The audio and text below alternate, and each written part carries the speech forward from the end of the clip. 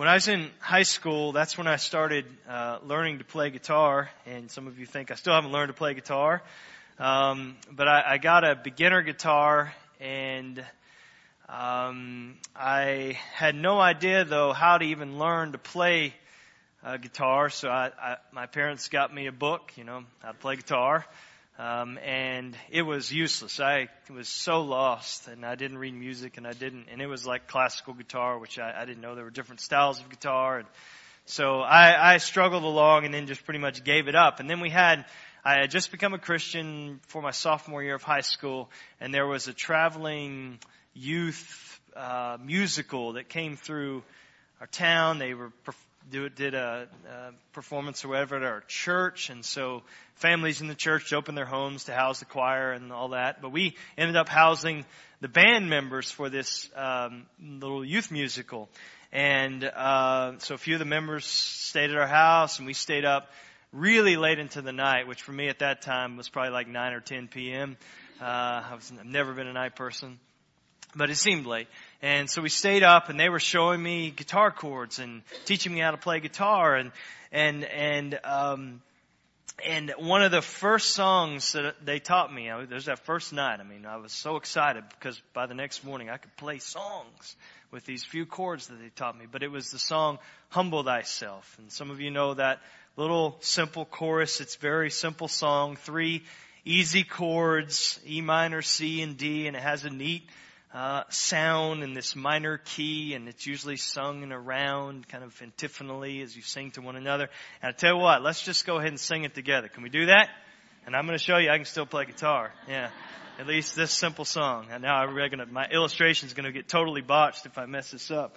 But this is, do you know, how many know the song? Little simple chorus. Okay, so we'll sing it.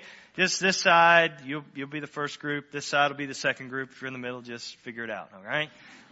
You can go either direction. Can we get guitar? Do I need to push some button or something? Well, you can hear it. All right, there we go. All right, so you ready over here? If you don't know it, just gather along here. It's just going to repeat. So we're going to sing one thing, sing the other. Humble thyself in the sight of the Lord. Humble thyself in the sight of the Lord. We'll do that twice. It'll be and he will lift, and then we sing together. You up, higher and higher, and he will lift you up. All right, you ready? Got it? Humble thyself in the sight of the Lord. Humble thyself in the sight of the Lord.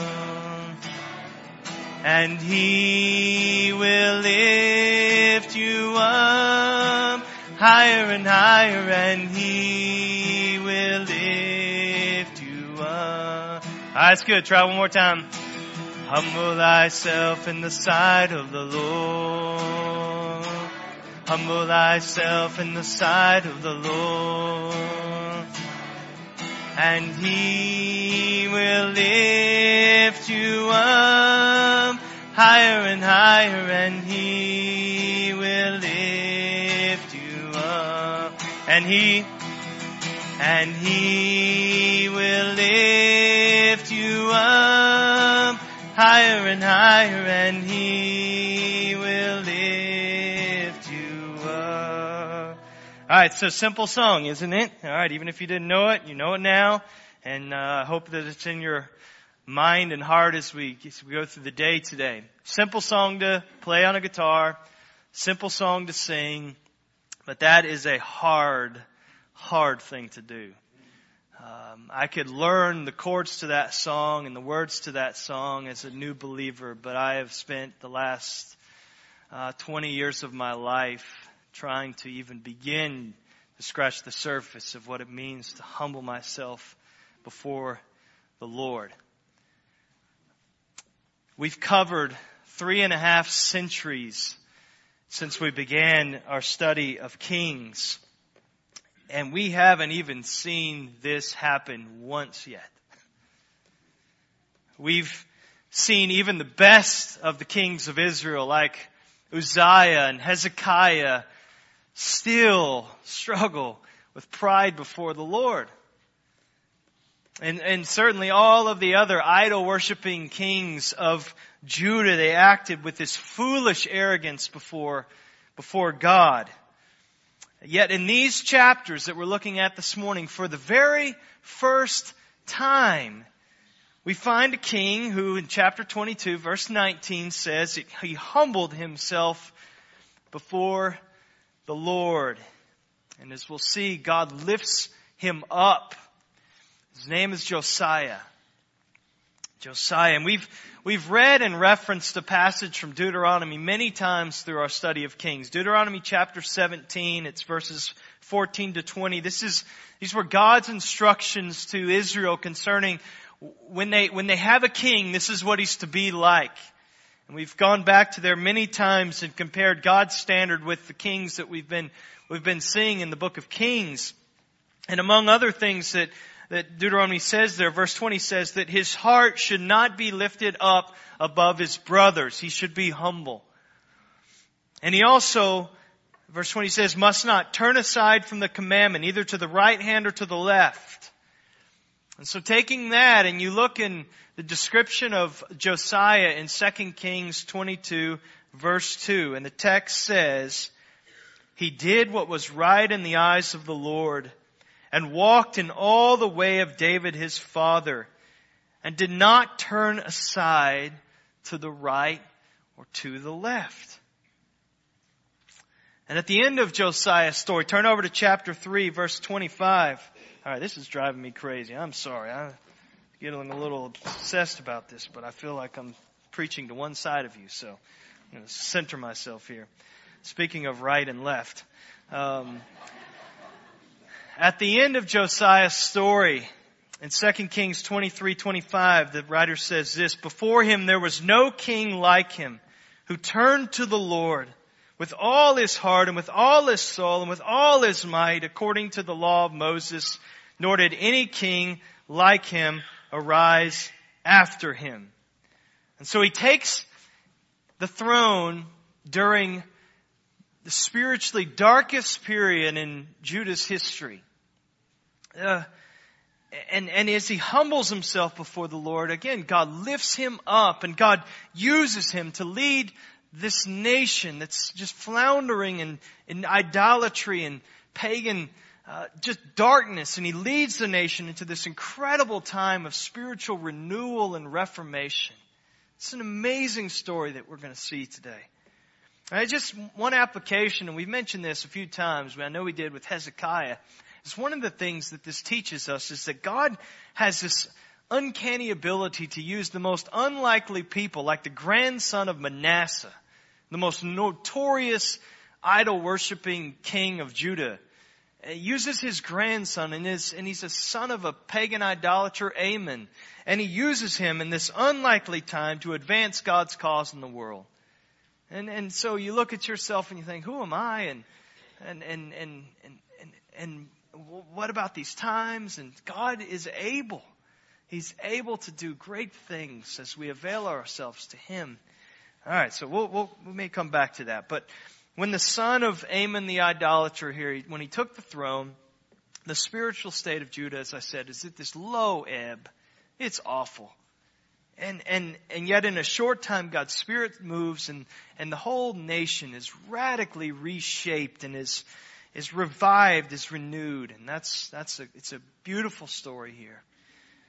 And so the big idea for this morning, and this is if we could just put our arms around the whole 2 chapters here, and this is what we'll see, is that when God's people respond properly to God's Word, God's Spirit moves in renewing power. And we're going to see it in the case of Judah, and we could say the same thing in our own day. Well, this is the first way we see that idea unfold in the text, and it's in verses 1 to 7. And I'll just go ahead and state the point. That spiritual renewal begins with a dissatisfaction with the status quo. A dissatisfaction with the status quo. So Josiah comes to the throne at the tender age of 8. Anybody here 8? Any 8-year-olds in the house today? All right. Nobody's willing to raise their hand. All right. Who's that? Raylan? I can't. Adeline. I'm sorry. I didn't even have the right family. My eyes are getting bad. Adeline. All right. So imagine Adeline as being the queen of this nation or president of the United States. Well, this is Josiah at the age of 8. I'm not saying that would be a scary thing or anything, Adeline. Don't take offense at that. But at the age of 8, Josiah becomes king. And he's placed there by the people who rejected and executed his father's assassins. So this is a tumultuous time as they install him as king over Israel. He reigns for 31 years, the text says, and obviously as a boy of 8, he's a king in name only. There's someone else that's kind of acting as his regent, and at some point he really begins to really reign as king. And we're not told, we've been told this in other cases, that there was a priest or somebody who influenced the more righteous kings and had a significant influence on them. And we're not told that in this case, who was involved in his life to just push him to the Lord, and assuming there was somebody. But the writer of Chronicles says that in the 8th, this is in 2 Chronicles 34:3, if you just want to write that reference down. But he says, in the 8th year of his reign, while he was yet a boy, he began to seek the God of David his father. So this choice at the age of 16, it shapes the rest of his life. And again, young people, choices you make right now are setting the course for the rest of your life, setting the trajectory for your entire lives, for good or bad. And how early can you begin seeking God? Well, while you're yet a boy or yet a girl, seek God now. Pursue Him. And long to know Him. Children, youth, begin seeking the Lord now. I know many of your friends and many of your classmates and other youth are just pursuing the popular idols of our culture. I say, don't follow them in that. Your classmates may not be seeking God, but you seek God. You take Josiah's lead here. Even at a young age, seek the Lord, and you'll be amazed at how God can use your life to serve and to bless the lives of those who right now are rejecting Him. And that's what we'll find in Josiah's case. So according to 2 Chronicles 34, he begins seeking God at 16. At age 20, he begins to undo the paganism that his father had worked so hard to put in place, and his grandfather. And so that's at age 20. Then we get back into where the writer of Kings picks it up. In verse 3, it's in the 18th year of his reign. So he's 26 years old now, that he has this real defining moment of his reign. And he becomes disturbed by the sad state of the Lord's temple. It just weighs on him. And so his dad and his granddad, they showed no respect for the temple of the Lord. They neglected it. They abused it. They ravaged it.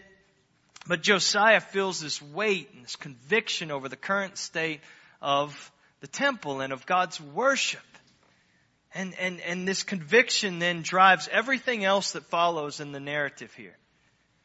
And so what we don't find is this there's no indication of some, master plan, some strategic plan. And this is the first step in this big plan that Josiah has to restore the Lord's worship in Judah. That's not it. He hasn't orchestrated this and he's starting to execute it. That's not what we find. He's simply acting on what he can plainly see as wrong. And again, I think there's application for us. It's not bad to plan. We're going to see Josiah making plans and doing that. We saw it when we studied Nehemiah a few years ago, and what a masterful planner he was, and how God blessed that. And we see it in the early church. We see it. I mean, we're working on that even as a church with that Vision 2020 process that we're right in the middle of right now. And we're looking and trying to discern what the key issues are for us as a church. There's nothing wrong with strategic planning and long range planning and that kind of thing. But what is wrong is waiting and doing nothing until all of the plans are set and all the T's are crossed and all the I's are dotted. And you can die by planning. And then what we find here is Josiah's this great example. He's seeking God with the little awareness and knowledge of what God expects of him, even because he doesn't, as we'll see, he doesn't even have God's word. And yet he's seeking the Lord, and he just, led by God's Spirit, walking in faith, is obedient to the Lord and what he knows, and responds to the Spirit's conviction, and he just He just does the next thing. He's burdened and he responds. I just say, brothers and sisters, even in light of our process of, long-range planning, don't wait. This is what's going to come out of it. This is the exhortation. It'll be, we need to be, again, as we're talking about this summer, leveraging every bit of our lives to make disciples right where we are. Make disciples who make disciples who make disciples who make disciples. That's why we're left on earth. And so you don't have to wait for some presentation to begin that. You start today and praying and working to that end. Opening your eyes and listening to people around you and engaging with people and your neighbors and coworkers and friends and teammates. And this is it. Don't wait around. So he has this burden and he acts. So he commissions his secretary, Shaphan. He commissions him to direct Hilkiah the high priest to initiate this program of repair and restoration of the temple. And so it's been almost 200 years since the repairs have been made on the temple. If you remember Joash, again, 2 centuries earlier that we looked at in Kings. And so the temple is no doubt in sad, sad shape. Again, it's been neglected. It's just aging. It's been abused. And so it's in pitiful shape. And so the repairs that are required are very extensive. In verse 6, there's carpenters, there's builders, there's masons that are needed. They need timber, they need quarried stone. Lots of major work has to be done on the temple. And so he develops a system for collecting money, paying workers, and we find all of that recorded for us. But this is what I want you to see. What set all of this in motion? What was it? It was this Spirit-produced dissatisfaction in his heart. He was already seeking the Lord, again, as best he could without God's law, and he sees the temple in disrepair, and he just simply starts trying to do something about it. And it's this do the next thing kind of obedience that is needed. And so, are you discontent with the spiritual status quo? In your own life, in this church, in our community, in our nation, is that true of you? We can be discontent with a lot of things, with money and possessions and health and appearance and relationships and popularity and status, and the list goes on of things we may just be discontent with. But are we yet perfectly content with spiritual apathy residing in our hearts, just existing? We whine about not having the kind of houses that other people have, and yet we don't weep before God for the fact that others don't have and know the salvation that we have. We can complain about our physical appearance, and yet we don't cry out to God for our spiritual growth. Or change me. We grumble about our culture and the decline in our culture, and yet we don't humble ourselves before God and beg Him to revive His church. See, there's this right discontent that drives what we find everything else in this account. And we need to see it in our own lives too.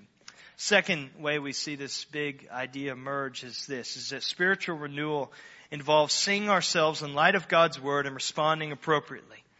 Responding appropriately. So in the course of the temple workday, and it was many more days, not a day, but they're going through, they're cleaning the temple up. This incredible thing happens. Look at me, verse 8. Verse 8, and Hilkiah the high priest said to Shaphan the secretary, I have found the book of the law in the house of the Lord. Now the book of the law was probably the book of Deuteronomy, though it may be the entire Torah, the first 5 books of the Old Testament. But he finds the book of the law. Now it's hard to even conceive of how such an important scroll could be lost. And we are talking about a scroll. It's not a bound book like we have, but a scroll. But then we think, who has occupied the throne of Judah for the last half a century? It's been Manasseh and then his son Amon for just a couple of years. And so probably Manasseh either had it removed because he had no regard for the Lord, had no place for God's word in his reign. And so he had it removed from the place that it had beside the ark of the Lord. Or the priests hid it because they didn't want him to destroy it. And so it's probably one of those cases. And then it may be just simply that it was just this process. It was ignored at first, and it was neglected, and then finally it's lost. It's just covered in dust behind other trappings in the temple. But God's word is lost in the house of the Lord. That's quite a statement, isn't it? And no one seems to notice or even care. Just thinking in terms of us, what great privilege we have to have this unparalleled access to the Scriptures that we enjoy here. And it's so easy for us to take that for granted. We have Bibles everywhere. And they can be purchased for next to nothing. And we can download an app, while we're sitting here on our smartphones. And we have hundreds of English versions of the Bible. But don't forget the incredible sacrifices and God's grace that was bestowed to see that we have the Bible in our own language and have this accessibility. It's a privilege that most throughout the centuries have not known, and it's a privilege that many today don't know. Many people groups around the world. And we should pray for those parts of the world that are cut off from access to the Scriptures, where it's limited or even denied. And maybe because the Bible isn't translated into their language, and maybe it's because the government won't allow it in their nation. But we should support the work of Bible translators who are laboring hard to see the Scriptures put in the languages of all people groups. That's an important work. But it's so easy for us to take that for granted. But what's incredible here is that it's possible to lose the Word of God. You have it and you lose it in the house of the Lord. In really just a short period of time, the Word goes from being central to the very being of the nation of Judah during the reign of Hezekiah, and then just in a few decades, it's gone. Nobody knows where it is, even a physical copy of it. I know it's hard for us to conceive of losing the Word when we have so many print and digital copies, and I don't think we would lose it like this, but I was thinking, is there a way that we can lose the Word? I mean, we've seen it in nations. You see it in Western Europe, and to a large extent.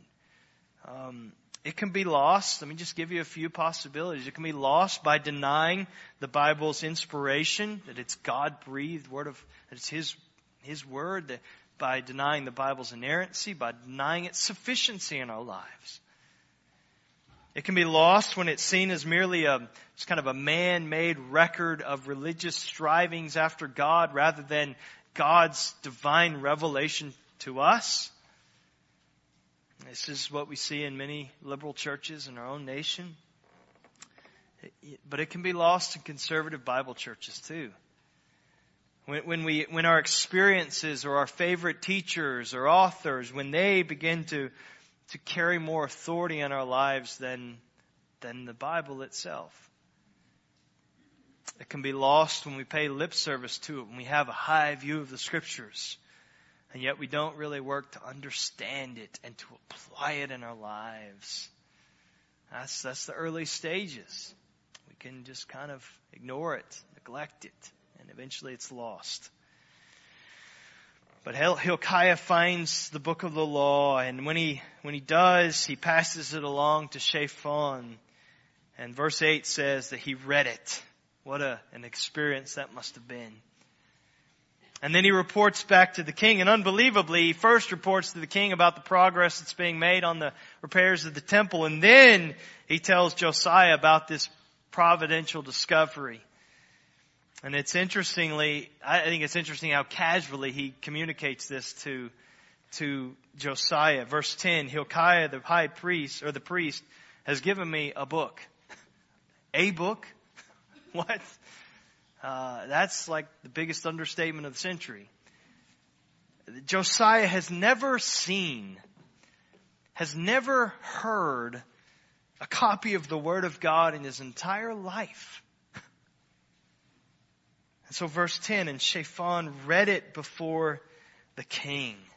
Now, if it's the book of Deuteronomy, it would probably take a couple hours to read the entire book If it was the entire first 5 books of the Old Testament, we're talking a better part of a day to read the law in its entirety. And so this is what's done, though.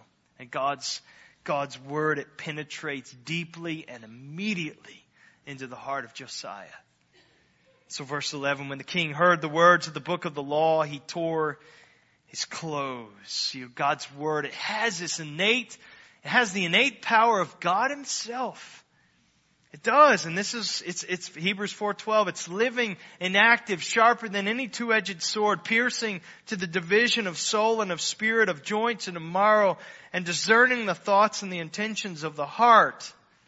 And it's because God's word has this innate power that Paul urges Timothy, and one of the pastors of the Ephesian church, he urges him, devote yourself to the public reading of Scripture and to teaching and to exhortation, 1 Timothy 4:13. He doesn't just say, don't forget to do this. No, he says, devote yourself to it.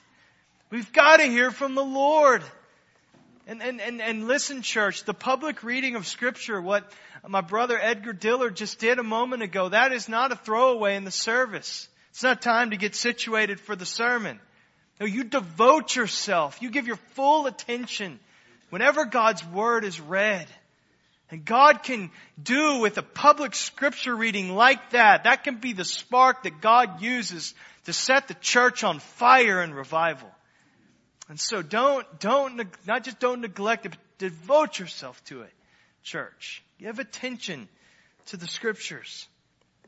And so we see Josiah's first response. It's conviction. Tearing his clothes, it's a sign of grief. And what he's grieving over is he recognizes the fact that the nation of Judah has violated the requirements of God's covenant and therefore has come under his judgment. You just think of all those blessings and cursings in Deuteronomy. That seems to be the essence of what Josiah is feeling, the weight of this. And so he tears his clothes. And he has this weight of conviction. And because God's Word is brand new to him, he has no experience hearing or reading or the Word before. So he wants his understanding of what's been read to him. He wants it confirmed. And so he sends for a prophet to confirm his interpretation and to confirm this Word from God. And so he commissions this team of trusted officials with weird names in verse 12. And thank you, brother, for reading that. And we're one more week of Kings, and we'll kind of be back to names we can recognize. But their orders are to go, verse 13, inquire of the Lord for me and for the people and for all Judah concerning the words of this book that has been found. And so he's convinced, and we see he's convinced that what he's heard in the book of the law is bad news for the nation. There's no rationalization, there's no excuse making at all in his evaluation. He's completely overwhelmed with just this realization of the guilt of Judah before the Lord. Verse 13, look at it. For great is the wrath of the Lord that is kindled against us, because our fathers have not obeyed the words of this book to do according to all that is written concerning us. It was reference to the sins of his fathers. It's not blame shifting. It's their fault. That's not really it. What this is this recognition of our corporate responsibility in our sin before God. We deserve what is ours because of our sin. It's generational sin.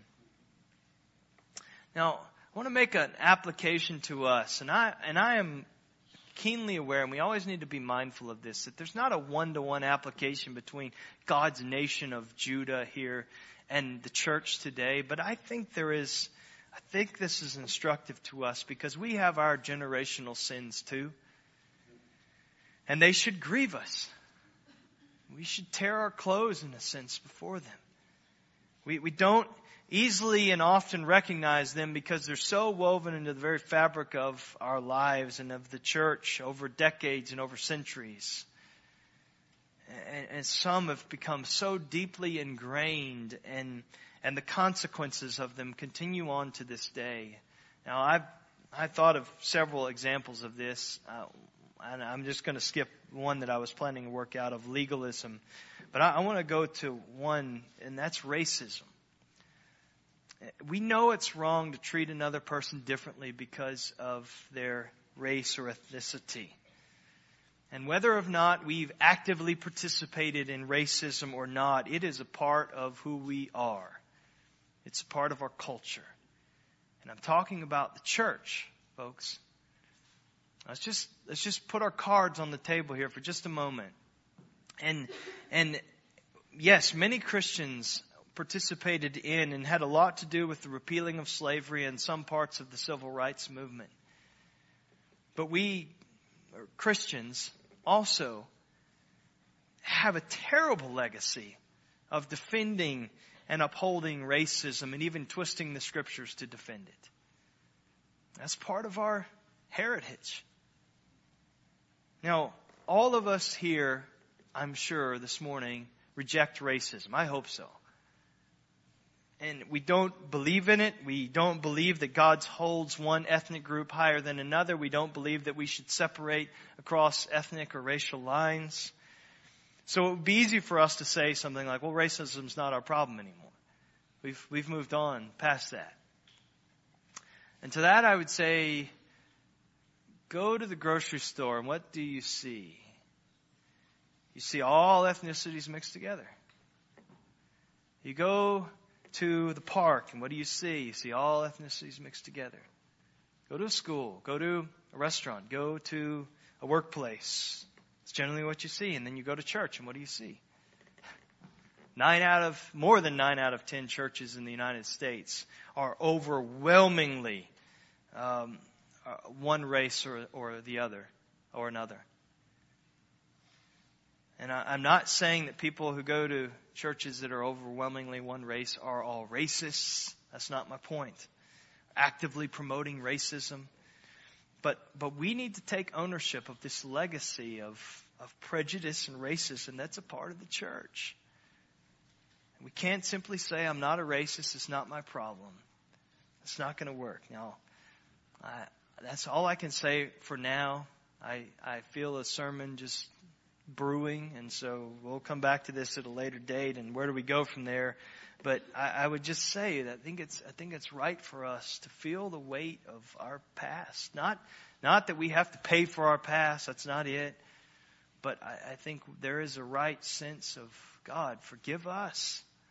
Forgive us. And then we labor hard to do what we can to bring back together and obey the Lord. So this delegation goes and speaks with Huldah the prophetess. Verse 14, she lives in Jerusalem now.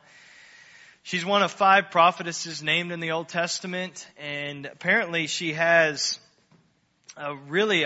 is highly respected because Jeremiah, Zephaniah, they're both active as prophets during this time, but he goes to this Huldah that's living there, and that we know nothing more about her than what we read in this text right here. So we can't piece together her bio, but she has this double message for Josiah after this delegation is sent to her. And the first thing she does is that she confirms Josiah's worst fears. In verse 16, she says, God will bring disaster upon this place and upon its inhabitants. All the words of the book that the king of Judah has read. It's going to happen. And then the Lord catalogs all of Judah's sins. They have forsaken me and have made offerings to other gods, verse 17, that they might provoke me to anger with all the work of their hands. The core of their offense is what? It's violation of the first and second commandments. No other gods before me. No graven images. And the awful truth is stated in verse 17, the end of it, that my wrath will be kindled against this place, and it will not be quenched. Not even the godliness of Josiah, no amount of reform is going to be able to hold back this outpouring of divine judgment. That's not all the prophet has to say. She has a message for Josiah himself in verse 19. Because, though, your heart was penitent, and you humbled yourself before the Lord, and have torn your clothes, and have wept before me, I have also heard you, declares the Lord. And this is one of the great principles that we see throughout Scripture, is that God opposes the proud, but He gives grace to the humble. As the Lord said through Isaiah, this is the one I esteem, he who is humble and contrite in spirit and trembles at my word. This is what we see in Josiah's response. This is a response that we should all have before the Lord in this word. And so he says, because your heart is penitent, or some translations say responsive or tender. It's tender. The writer of Chronicles uses the word tender to describe this as well. 2 Chronicles 34:27. I just say, brothers and sisters, don't respond to the word with hardness of heart, but with tenderness of heart. We need soft-hearted responses to the word of God. We put ourselves under the scrutiny of the word and say, whatever you say, Lord, I'll do it. I'll conform. I give myself to you. We as James says, we need to receive with meekness the implanted word that is able to save your souls. And so he humbles himself before the Lord. And the Lord says through the prophetess, I've seen your humble heart. And then she gives the second part of her instruction. Therefore, although judgment can't be avoided, it will be delayed. And so he's told that this disaster, it's not going to happen in his time, but it's going to happen. Now, how does Josiah receive that word?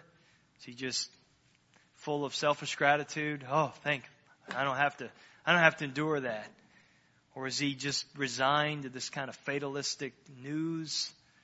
Now, what does he do? He gathers together, verse 1 of chapter 23, he gathers together all the elders of Judah and Jerusalem, and he engages in the solemn covenant ceremony. And having gathered all the men, verse 2, of Judah and all the inhabitants of Jerusalem and the priests and the prophets, he read in their hearing all the words of the book of the covenant that had been found in the house of the Lord. So for the first time in 65 years, for the first time in most of these people's lives, they hear the word of God read. What a moment. And Josiah, though, he's not content to simply read the law. Verse 3, the king stood by the pillar and made a covenant before the Lord to walk after the Lord, to keep his commandments and his testimonies and his statutes with all his heart and all his soul, to perform the words of this covenant that were written in this book. And all the people joined in the covenant. So he begins with this personal commitment to the Lord, and the people follow along. And what a moment again. No other king has led a movement like this. And so spiritual renewal, then, this is the second point, involves seeing ourselves in light of God's word and responding appropriately. That last part is key. It's not enough to just know the Bible. It's not enough to just hear the Bible and to be professional sermon listeners. It's not enough to have a degree in Bible from a Christian college. It's not enough to go through the Bible Institute. There are plenty of religious leaders in Jesus' day who knew the Scriptures well. They were experts in the law, and yet they did not see themselves in light of it and respond appropriately, as we're seeing here in Josiah's case. We need more than academic knowledge to fill our heads. We need, as Josiah demonstrates, hearts that are tender, penitent before God's word. Letting God scrutinize us, our words, our behaviors, our attitudes, our desires, our ambitions, our relationships, everything about us, Lord. It's all laid bare before you. And then we need to respond with appropriate obedience. You know, as we've gone through this survey process over and over again, this is a Bible teaching church. This is a Bible teaching church. This is a Bible teaching church. And I say, that's great. Man, I thank God for that legacy here. But I confess it frightens me to think that might become a source, or may already be a source, of spiritual pride for some of us. We are content to just pat ourselves on our back and be content with that. And that is one step in the wrong direction if that becomes a foothold for the enemy to grow pride in us. And more than just being a Bible teaching church, we need to be a church that humbles ourselves before God and His Word, and seeks to be renewed by God's Spirit so that we're more aligned with what He wants from us. That's what we need. And we need the knowledge. We need to be taught. But we need to see ourselves in light of it and respond appropriately. Third way we see this idea come out is in verses 4 to 23 of chapter 23. And I'm going to summarize this. But it's this, is that spiritual renewal always leads to practical reformation. Well, it's not just this emotional experience, this covenant ceremony, and we feel good about our commitments and our resolve. No, it shows up in action, how we live.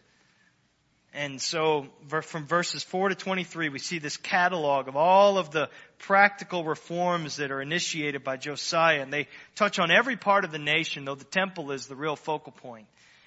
And so one commentator calls this section a 12-step demonastification program. And that's what he is. He's undoing everything that his grandfather put in place. And even those before his grandfather. He goes beyond that. So verse 4, he removes the pagan vessels from the temple. Verse 5, he deposes the pagan clergy. Verse 6, he just pulverizes the Asherah. Verse 7, he wrecks the male prostitutes' temple apartments. Yes, they had those in the temple.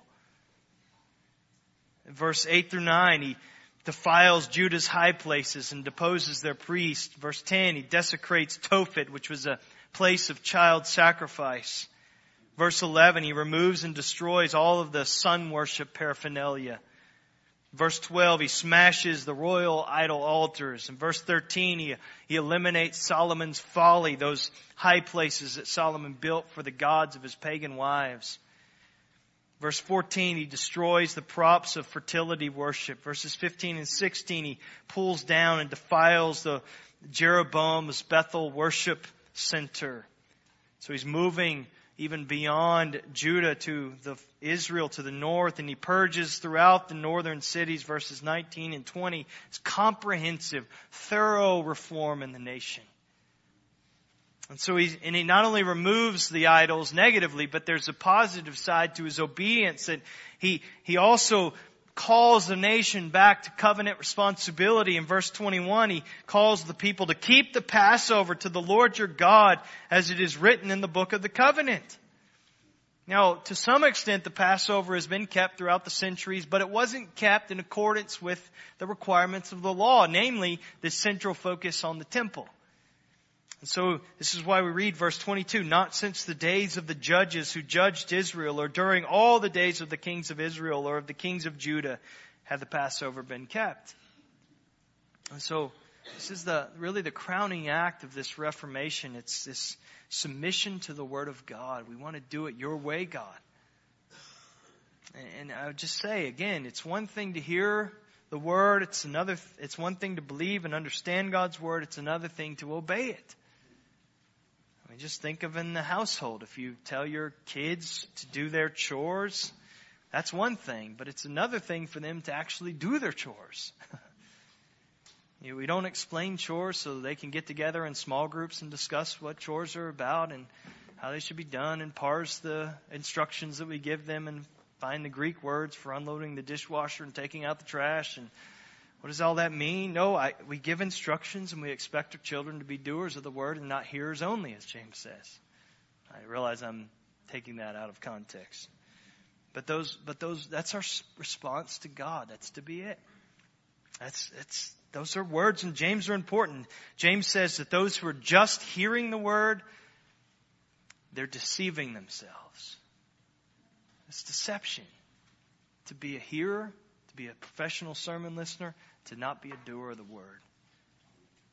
It's possible to deceive yourself into thinking that taking in information is enough and not letting obedience and transformation of life follow. And this kind of obedience that's demonstrated here, it hurts. There's pain involved. You don't smash idols and do so without pain. This is ripping serious bandages off of you, and it hurts at first, but it's for our good. This requires sacrifice, this radical realignment of our priorities. But it's worth it. It's worth it. Last thing, and we're done, It's this, is that spiritual renewal doesn't mean that all the consequences of past sin are rendered null and void. It's not what it means. This year, 622 BC, has been a glorious year for the nation of Judah. I mean, just what an account to read. This is true, folks. It's not religious fiction. What a remarkable thing that we just read and saw in these chapters. And yet, Josiah, he's not going to let it just become this kind of passing event like, wow, that was neat. We should do that some other time. Put that on the calendar. That was a great event. No, he continues to walk faithfully before the Lord. He deals with other abuses. In verse 24, he put away the mediums and the necromancers and the household gods and the idols and all the abominations that were seen in the land of Judah and Jerusalem. These are the more private spiritual abuses, the household idols. And these were generally out of the public eye, but he says, it's not enough just to deal with the big obvious things. We got to root this out of all parts of our existence as a nation.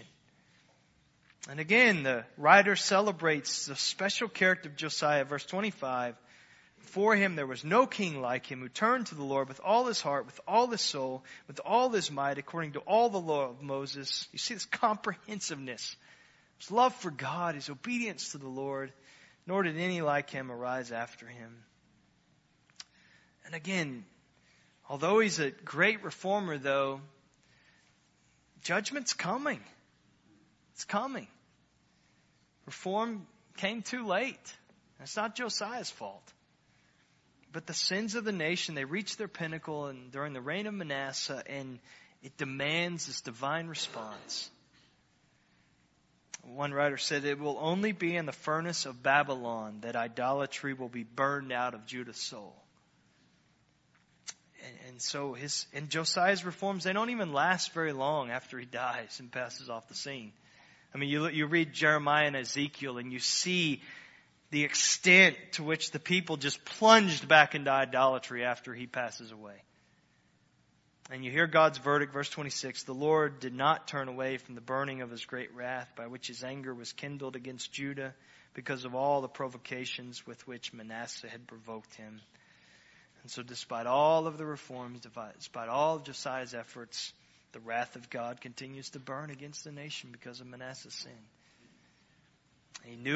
Josiah knew the reforms wouldn't turn away the Lord's anger. It would only delay them, but that is, and yet what? He obeyed anyway. He obeyed anyway. I love that example that one commentator said, obedience without incentives is likely genuine. That's good. Josiah obeyed out of love for the Lord, not for what obedience might bring him. In the book of Job, it opens with that question, you remember? This is and it's a question that Josiah answers rightly, and we need to too. And Satan asks the Lord, does Job fear God for no reason? What he's saying is, will Job serve God even if he gets nothing out of it? And why do we obey? Is it for what we can get out of this life? I know we love to jump on the prosperity preachers and theologians, and we reject that as theoretically, but some of us live like that very practically. We think that we, by our efforts and by our strivings, can somehow get God to do our bidding. We obey for what we can get from Him. And when Jesus said, if you love me, you'll keep my commandments. It's love-motivated obedience. That's why we obey Jesus. We love Him, period. Well, up to this point, there really has been, the writer hasn't, in the account of Josiah, he's really not talked about anything that's happening outside of Judah. He's not talked about Assyria. He's not talked about Babylon or Egypt or any of the other external affairs. He's just focused on what's happening in the nation. But at the end of the account, we find that the window is open to see what's going on out there.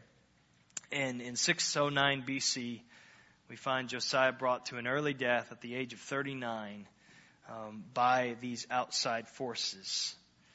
And the Assyrian Empire is coming unraveled, and so in the west you have Egypt that's now the big power. In the east you have Babylon, which is this growing superpower. And so Egypt kind of forges this alliance with what remains of Assyria to fight against Babylon, who's the biggest threat in the land now. And so this is happening, and so the Assyrian king appeals to the Pharaoh of Egypt, and so the Pharaoh of Egypt goes up to the king of Assyria by the river Euphrates in northern Syria. And so as he's passing up that direction, he's going through Palestine, Josiah marches out to meet this Pharaoh in battle. And he's way outmanned, and we're not told his reasons for doing this. But while he's out there, Necho, the Pharaoh, killed him at Megiddo as soon as he saw him, verse 29. And then the people take his youngest son, Jehoahaz, anoint him as king, verse 30. And so with the death of Josiah, this disintegration of Judah under God's wrath and under Babylon's might, it's going to come with dizzying speed. I mean, we just have 2 chapters left, and this whole thing is going to come crashing down next week. It's just lightning speed. Well, this is what we have seen throughout Kings, and this is what we see here. I know we're talking a lot about Josiah, and he's a tremendous example for us, but God is the main actor in this section too. What this is really showing is the unstoppability of God. His Spirit, His Word, His grace, His justice, His promises, His unrelenting faithfulness to His covenant. He's not going to fail. And again, we learn much from Josiah in his example here. But what we really need to be pointed to is God's faithfulness. And what we find is that some 6 centuries later, after Josiah dies, there's a descendant of his who comes along who's much, much, much better than Josiah. It's Jesus. His obedience is perfect. He humbled himself even to the point of death on the cross. He would pray in the garden, Father, not my will, but your will be done. He obeyed out of love for the Father, even when it wasn't going to do anything to ease his suffering, but in fact, it was going to intensify it on the cross. Josiah is a wonderful example. His humility, his obedience, but Jesus is the ultimate hero that the story points to. He's the king that we need to turn to in order to see the wrath of God turned away from us. He's the king who can forgive the worst of sinners, even those who live like Manasseh, if they will humble themselves, repent, and trust in Him. I just say to you, will you humble yourself today? Trust in Christ. If you do, God's grace will be yours in abundance. Grace to wash away your sin, wash away your record of wrongdoing, to set you in right standing before the Lord, not because you're able to clean your act up, but because of Christ's righteousness that is yours by faith. That can be yours today. And this is the other side of that coin. If you refuse that grace and if you refuse that offer, the judgment that you will experience will be far worse than exile in Babylon. It's eternal wrath that awaits those who refuse Christ in this life. And so you can be hidden in Christ. You can be protected from the wrath of God, secured forever, if you will trust Him. Let's pray. Father, I pray that if there's one without Christ today, that they would humble themselves before you, confess that they're a sinner in need of your grace, and there's nothing they can do on their own to merit the salvation that you offer freely to us, God. But they'll receive this gift of salvation by faith in your Son. And if they're unsure even of what I just prayed and what in the world I'm talking about, I pray that they would find somebody that's sitting around them and ask them. And they might come to know Jesus Christ today, be born again to this living hope in Jesus Christ, be freed and forgiven from their sin. And Father, I pray for all of us, God, that we would humble ourselves in your sight. That we would live there, Lord. not in an event, not in one vow or commitment, but that would be the posture of our heart, to walk humbly before you with contrite hearts, tender hearts before you and your word. Father, help us not to be content with the spiritual status quo of our lives, with the apathy that resides in our hearts towards you and in this church. When we see it, may we just beg you, God, to change us and grow us. May you give us the kind of instincts that Josiah has to just do the next thing in obedience to you, Lord. May we be fully engaged in making disciples this week where you've placed us. We ask in Jesus' name. Amen.